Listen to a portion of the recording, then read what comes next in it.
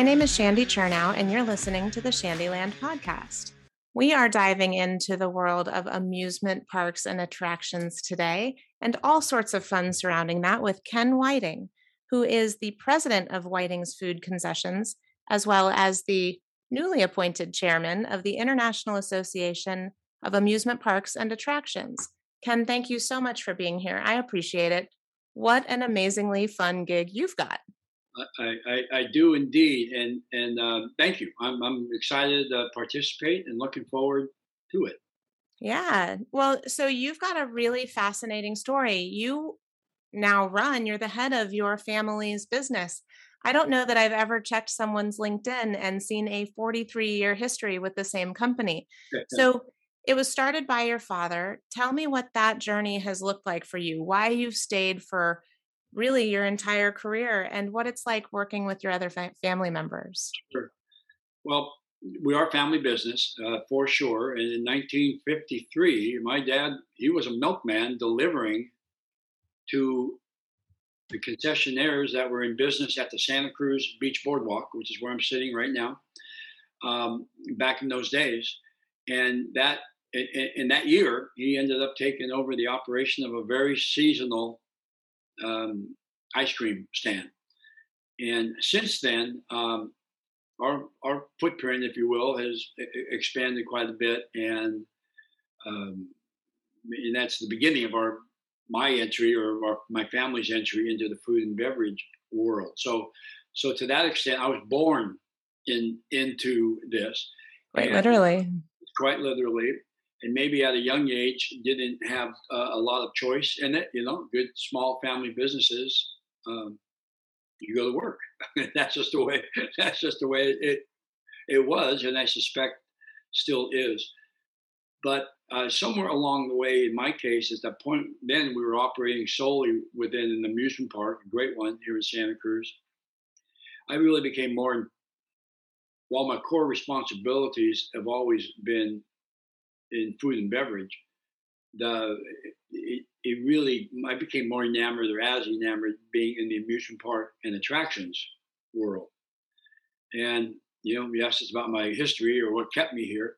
Somewhere along the way, I'm the kind of person who doesn't like to operate in the vacuum of information, and kind of being back in the day, kind of being smaller and more insular. It was like other people had it figured out, or so it seemed, right? And that just led me to reaching out to one and first most other amusement parks kind of in our area or in California, and perhaps the other places I might travel just on my own, just reaching out and introducing myself and seeing if I could come visit sometime. And I have found that I was in an industry that shares extremely well, like none other, not like restaurant to restaurant at all. It's everyone's very willing to share information, their successes, their failures. And so that became extremely enlightening to me. And that led me to my first IAAPA conference in 1979. And after a few years of just simply hanging out and going to education sessions and walking the show floor and seeing all the creativity that was on display, I just walked into the education office and asked if I could volunteer, and they were quick to connect me to somebody on a committee and on and on and on. So so some almost 40 years later of pretty consistent volunteering within that association, I have become chair of that association, and the very first person in the 103-year history to be from the food and beverage area. Good to know. Yeah. So how old were you, and what was your first job in the family business? Well, age escapes me, but let's say 10 years old. Oh my gosh. I've been a little older, a little younger, and I had the distinct responsibility of peeling bananas. True story. For the chocolate dip bananas that we still sell today. Yeah. And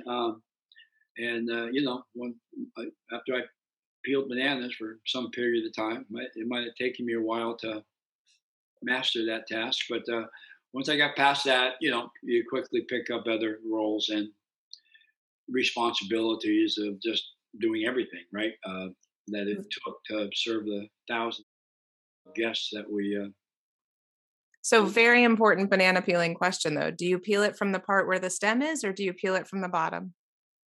from the stem. Silly, I'm surprised you don't know Well, that. apparently you're supposed to kind of do it the other way. Like if you Well, look at how, who said? other primates do it, they do it upside Oh, down from so how we do it. you start at the top and peel down. Yeah, Well, a seasoned professional. I I like it. What's said, your record for number of bananas peeled in one day as well, that's a great 10-year-old? question. I can remember we had like 30 cases of them would be come in, and they were, oh, I don't know. I think there was 100 some odd per case, and it was like we were given a time limit, and I forget what it was now. Oh It my was, God. get that done in the next 2 hours or 4 hours, whatever it was, and because we had to go do something else after that, right? So we were. I learned a lot, honestly, about you got a job to do, and you got to get it done within a certain time frame. And you have to do a good job. You can't like moosh the And bananas all together, right? those So bananas better look good, and I'll be the same size. So it was. I'm going to let my kids listen to this part because they're 9 and 12. And so they should absolutely be as working as hard as you are for Certistar, It or was. as hard as you were for Whitings, as they There, should be for Certistar. there were a lot of transferable skills learned from peeling bananas, and they carried forward to today. That's awesome. And today you work with several of your siblings and quite a few So nieces, nephews, kids. yeah, so over time, so actually right now I have one business partner, a sister of mine. So I'm one of 8 children, but today there's just two with that generation that are myself and her that I work with, and we get along famously, and it's a wonderful thing. And I have another nephew who is now a part owner in the company. And then I'd have to think for a minute. We were different times over the years. One being one of 8 kids, there's lots of next generation, and to your point, Mhm. nieces and nephews. And we have had, boy, certain times we've had large numbers of that next generation working. When they were in high school or college. I have 3 daughters, and they certainly all did their tours of duty for multiple years. As they through up through and into college time. And right now, there's not too many. You have to think for a minute. Probably a half a dozen or so. Relatives doing different. Well, now people have a tendency to move and spread out a little bit more than, Yeah, yeah, and I think we're waiting for a wave of the next generation. yeah. I have a grandchild who's like 12, and he's come up, and when they've been in town, I'll put him to work, and he enjoys it, and he's capable of doing things. But that will have a big wave someday of that 2 generations down from me that'll pop up, and Well, hopefully on we that want. on that topic, Yeah, you have employed so many young people over the years, right? yeah, And from a workforce perspective, particularly in kind of boardwalk and in attractions land, I feel like kind of average age is a bit younger. You have written about it. This has been a focus of yours. Tell me how you have been successful with the workforce that you have, why it's important to you, and maybe some tips or hints for other people who are trying to do the same. yeah, sure. We've always had maybe a little bit was selfish, but really not. We've always had a heart for the high school and college kids that age group, and particularly those are the maybe even more so high school, the first job Hmm. seekers, and how that we can invest in their lives and hopefully do things that set them up for success. First, most for while they're still working with us, and so many work for a year to 2 to 3 to 6 to 8. I mean, all the way through college for sure, and so many. And so over time, we viewed ourselves often as being in the people business as much as in the food and beverage business. And it became clear somewhere along the way, we're in a pretty tight staffing time frame right now, but we've lived through some pretty tight periods in the past. And at some point, it became clear that, boy, the workforce is changing a little bit, and maybe we need to take a fresh look at how we attempt to, recruit and retain and inspire and motivate our young workforce. And at that particular time, it was I'm trying to think. We adapted all. This is 20 years ago or more. We adapted all sorts of new ways of engaging and with our team in terms of, well, I don't know. I have to think a little bit here, but lots really focus on a lot more instant gratification. We used to have big events, or if you worked through the whole summer, we'd have some celebration at the end. Well, 3 months was far too long from now, as attention spans got shorter. So we were rewarding people on a daily basis. We got our scheduling online, and so many other various and sundry ways of adapting to perhaps their lifestyle, to simply to get them to be engaged with us. And almost everything went digital or video, and that's only continued to grow and accelerate like crazy over the last 2 years. But it's just an age group that we have continued to stay close to and pull up alongside those that we think might need a little bit more attention, and Then they hopefully, give that back to you, I'm sure. hopefully educate them on things that make them more successful, but not only at work but in life, right? So Yeah, and um, they'll always remember that first job fondly, given the focus that you guys have on investing in them, I'm sure. And you don't see that all that often, I think. So it's struck me as super interesting. yeah, Any particular favorite success stories with oh, good grief, we have a I don't know what they call it, a book. Maybe it was a book we put together a few years ago for internal use. It was, where are they now? And we might have 100 different past members of our team that all sent in stories of what they're doing today, and how what they learned working with us over whatever period of time that was, how that benefited them when they went on a career path that might have been way different than making funnel cakes and selling ice cream, and and these are people that all excelled in uh, whatever career path it was that they pursued. Yeah, so it was very, very rewarding. So there's lots. There's a lot of people that are senior leaders in other corporations, and teachers, and a lot of teachers, by the way, and found that what they learned here was very relevant to the classroom, and so there's been a lot. that's so great. Yeah, you've written about all sorts of uh, hiring, in this particular age group. What if you could go back and do differently? Would you do? What are those kind of lessons that you learned that you needed to make those shifts in order to be successful in that age group? Because it's a big challenge for a lot of people It, in it, not just amusement parks and attractions, but food and beverage in general. oh yeah, for sure. What is a lesson learned that we do differently? Probably adapt quicker or sooner, and in terms of looking, you need to look, you need to manage through the eyes of today's teens, not through the eyes of when you were a teenager. And on one hand, nothing's changed, right? But on the other hand, I think the environment has changed. Anybody born in the last, I don't know, let's call it 20 years, has just been raised on more of that super technology highway, right? And For sure. we're all the same individuals. I don't think, my dad probably thought me and my friends weren't quite as ready and prepared as his generation was. And that probably goes back or forward every generation.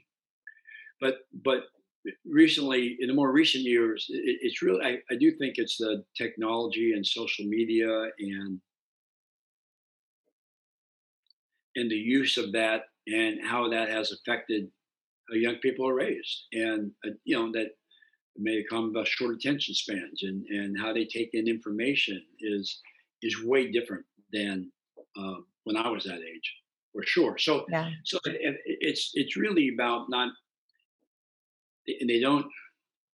I think you have to have a relationship with them and earn their trust. And you can have some real great conversations with young people about it and educate them and about the value of looking people in the eye and not looking at a screen all day. But it is um, it's well Rewarding? it it's very rewarding for sure. Well, I guess what I was going to say is that there's so many employers, and perhaps we're in that boat to some extent, or some of our team. And everybody has to be on board to really have the culture right. Everybody, meaning any supervisor or manager or anybody who has influence over our workforce or anybody's workforce that's listening to this, all of those people need to be on board, that they can't manage kind of by kind of their way or the highway. You've got to understand your workforce, because in a tight labor market in today's world, it's very, very hard to fill positions. Um, if you lose somebody, you just Um, you can't replace them. so yeah. so you better invest very well in them and understand them as individuals. Young people, for the most part, maybe this is true of any age, they rarely quit companies, right? They quit people, True. right? And so it's I think that we've had, in our past, we've probably had some old school managers that they needed as much attention as the young people, in terms of for results and for performance, that you might need to try a different method of getting somebody to get the job done, because Yeah. Manage everybody where they're at, right? that's So what's I've always had a little bit of an obsession of like the behind the scenes in any place. right. I remember when I was in eighth grade, we took a 24-hour bus ride to Disney World, and Yeah. we got to have like a behind the scenes tour. And as far as I can tell, this is where my obsession started. But I love kind of knowing how the magic happens, if you will, just to steal the Disney World because I just used that story. But, what is a day in the life of making everybody so happy in an attraction look like? Well, first of all, since we're talking about kind of all attractions, it's not a one size fits all, right? You mentioned No. Disney World, so we'll start at the top. And and honestly, it looks just on a relative basis, I think it does look the same to them as it does to the small local fun center or trampoline house, but it's but the facilities might look way different. Is what I was thinking about at first. The behind the scenes of a small fun center doesn't look like the behind the scenes of No. Disney World, and But there's this kind of aspect of like the gerbils run really fast yeah, behind the scenes in order to make it look all like calm and easy breezy beautiful on the front of the scenes, right? I mean, if we open up at 11 in the morning, we've got teams starting work well before 6 in the morning and working well after we close. It could be midnight, right? 11 Right. or whatever, to make sure that things are cleaned and things are restocked and schedules are managed and put back together, and all the other pieces of equipment that broke that day get some attention and some priority fashion. There's a tremendous amount that is, you're right, that is moving when we're closed. Right. When Uh, the people who are there to enjoy it never see. so, so that when we do raise the doors, and this applies across all everywhere, that when you raise the doors, that you're ready, and Yeah. that does not happen by accident. That's And the face that you put on out there is one yeah, way, even if things are going poorly yeah. behind the scenes. So what does a day in the life look like for you? I imagine that it is very unpredictable day to day. Sure it is. I mean, I don't work operationally as much now as I used to, so Of course. my days are much more controlled. So for me personally, I'm looking for where, pull me up. Where can I help? You know, I I get a quick read on what our schedule looks like for the day, and I have a good sense of how busy it's going to be today. So I kind of know, like, okay, somewhere between total chaos and being in control is what the day is going to be, and I can give it my own measurement pretty quick. And it's like, yeah, I think I'll just go hang out down in this restaurant, or let me go work with that new supervisor today, or let me go just fill a gap in a spot that appears to need to be filled. So, things are smooth. Nobody needs me around here, so I'm gonna work on some other Back project. office stuff. Yeah, for sure.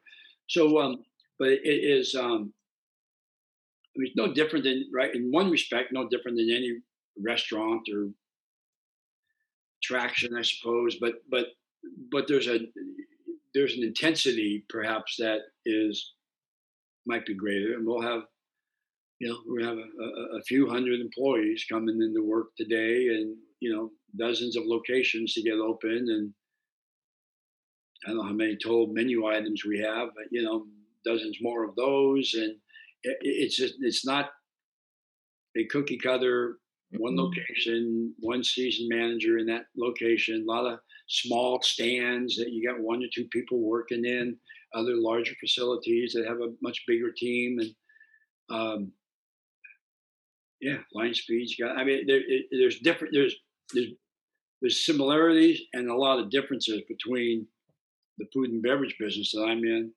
and being in the restaurant business, quick serve or full service, Mhm.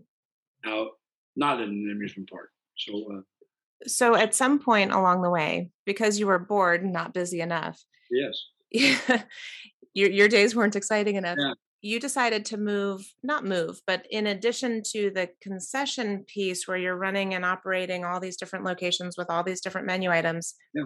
into uh, more of a manufacturing side where you're now providing those same amazing products to other parks and attractions as well, right? Do Well, I have a good read on that? well, with a slight caveat. Uh, During COVID, right? Which I guess we're still during COVID, but for a year, Unfortunately. yeah. So we were closed for a whole year, which is hard for me to even imagine as I'm looking back, right? And it was so knowing that it was not a good year, 2020, and It's the year that must not be named. We leave that one behind. I like that, and I like that, and so and we kept all of our full time team on we kept all of our full time team period on the payroll, and in part at first because this thing was going to be 2 weeks, Mhm. maybe a month, maybe another month. I mean, but certainly we're going to be open soon, and we need every one of them. So after months went by, it was like, well, we have got to come up with some new revenue streams here because this is not a good scene at all. The pandemic pivot, yes. That's exactly what this was. And without the pandemic, what I'm about to tell you would never have occurred. And so we started experimenting with a variety of things. We were doing DoorDash locally, and we were wholesaling some products that we do manufacturers that we sell here in the park, um, around town, just and just to learn that piece of business. Mhm.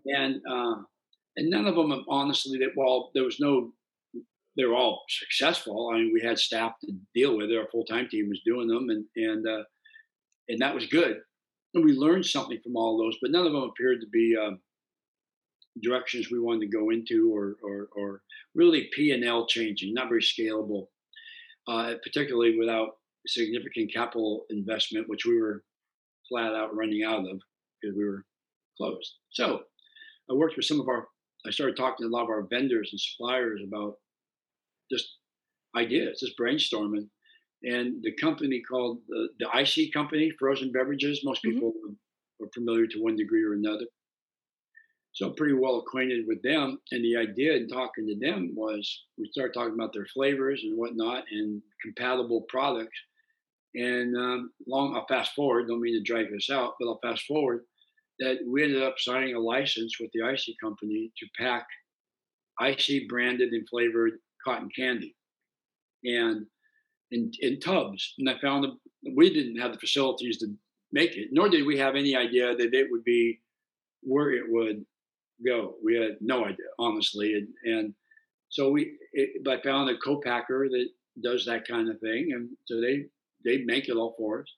And before we signed the agreement, I called around couple dozen people I know around our industry, and like, just tell me the truth, stupid idea, or not.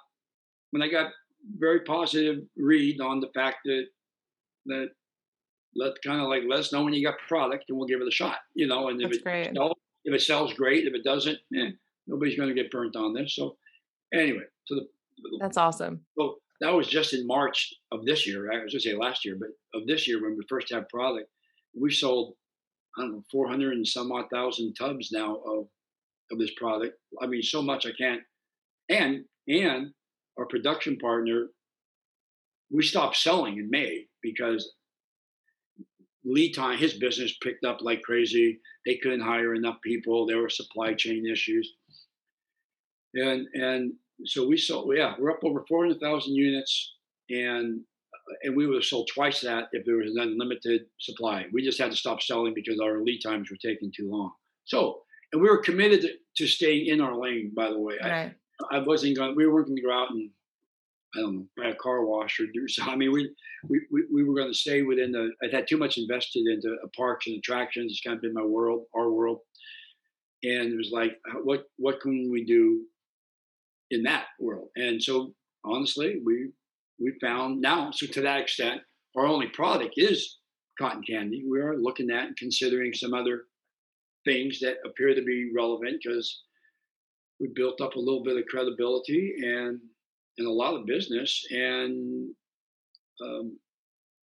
it was good. I mean, and without COVID, it would Never would have happened. Never would have happened, and could have, right? There's no reason. Well, then maybe we'll let 2020 back in the room a little bit. Yeah, okay. No, anyway. That's really cool. I mean, you hear a lot about people doing different things during COVID and trying to pivot in different ways, but you don't often hear quite as successful a story as that one. And I am really glad to hear that. Well, thank you. And in all full transparency, we stumbled into it. Sure. It was just one more thing to throw against the wall when we started, and it stuck. It wasn't like we were really knew or thought that it was going to take off. So now we do, and now we're working on increasing manufacturing capabilities, and we'll be ready for 22, much more ready. So that's very cool. Yeah. So I want to make sure that we talk about, let me get this right, IAAPA a bit. Yeah.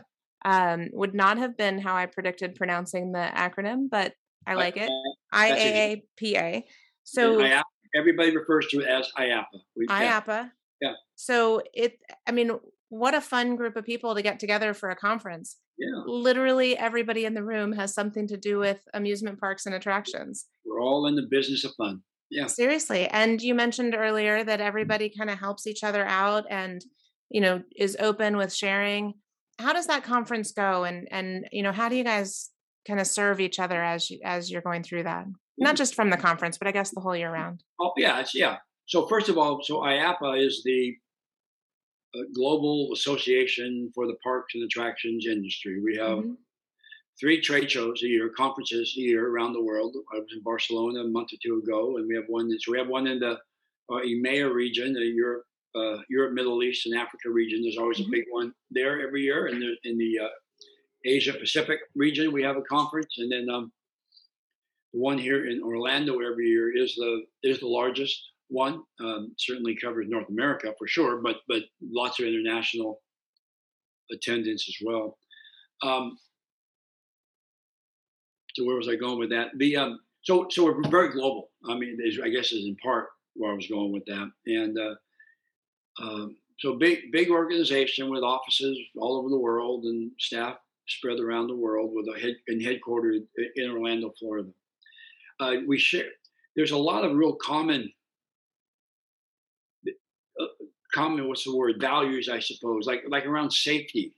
Yeah, I bet. Everybody shares best safety practices, whether that's about ride safety, guest safety, employee safety, guest food and beverage, safety. It covers every end, and that's the highest of priorities for the association, first of all. But there's so many other things that are delivered. I mean, 3 conferences, which are 3 big trade shows, which are the marketplace for that occurs, and within those trade shows, there's so much in-person education. I mean, I think we had 120 sessions on every topic you might be able to imagine would occur and a lot of education, a lot of tours were going on at different behind the scenes tours. You mentioned those earlier, Yeah. different parks based upon different disciplines that somebody was interested in. We had at SeaWorld Orlando, we had a food and beverage tour over there one day. So Nice. those things are occurring around. So that's what happens kind of during the week. And there's some symposiums and other kinds of things happening, but an association business. But the education goes on all year. I mean, the Facebook live sessions and webinars and other different safety and management institutes that are multi-day or occur and scheduled throughout the year. But it sounds so simple to say, but everyone is willing. No one views the person sitting next to them as a competitor, and if that were the case, it's rare. I've never crossed over that, but nobody really views themselves as competitors. That's great. It really is, because the desire. We'll have to make sure that we make it there next year, because Yes, it just sounds like such a awesome group of people, and I love that. So tell everybody listening how they can connect with you, Whiting's, IAAPA online. The best way to connect with me is through LinkedIn. I'm not beyond all that. I'm not very I'm not social media involved except through LinkedIn, and I'm pretty easy to find on that. If you type in my name, I'm sure it'll pop up pretty quick. I can attest to that. It does. Yeah. So, and after this past conference and with some of the things that were out about me becoming chair, it's kind of blown up on me a little bit here in the last week. So LinkedIn is the best way, and so that, for sure. And within that, my contact information is all there. So. Perfect. So then, I like to wrap all these episodes up with 2 truths and a lie. So you're going to give us 3 facts about yourself, except one's not a fact, in no particular order, and don't tell us the answer. Okay. Well, this was the part I should have given more thought to. We've had all sorts of different themes, totally unrelated things. There's any direction you can go in. Okay. My favorite movie is Rocky, all the Rocky movies. I have run way over 50 marathons, and I have visited every continent. I love it. Those are perfect. Thank you so much. And Ken, thank you so much for being here. Ken Whiting, president of Whiting's Food Concessions. I really appreciate you. This has been a great conversation. Listeners, as always, thank you so much for being here. This has been the Shandyland Podcast, and we'll talk to you soon.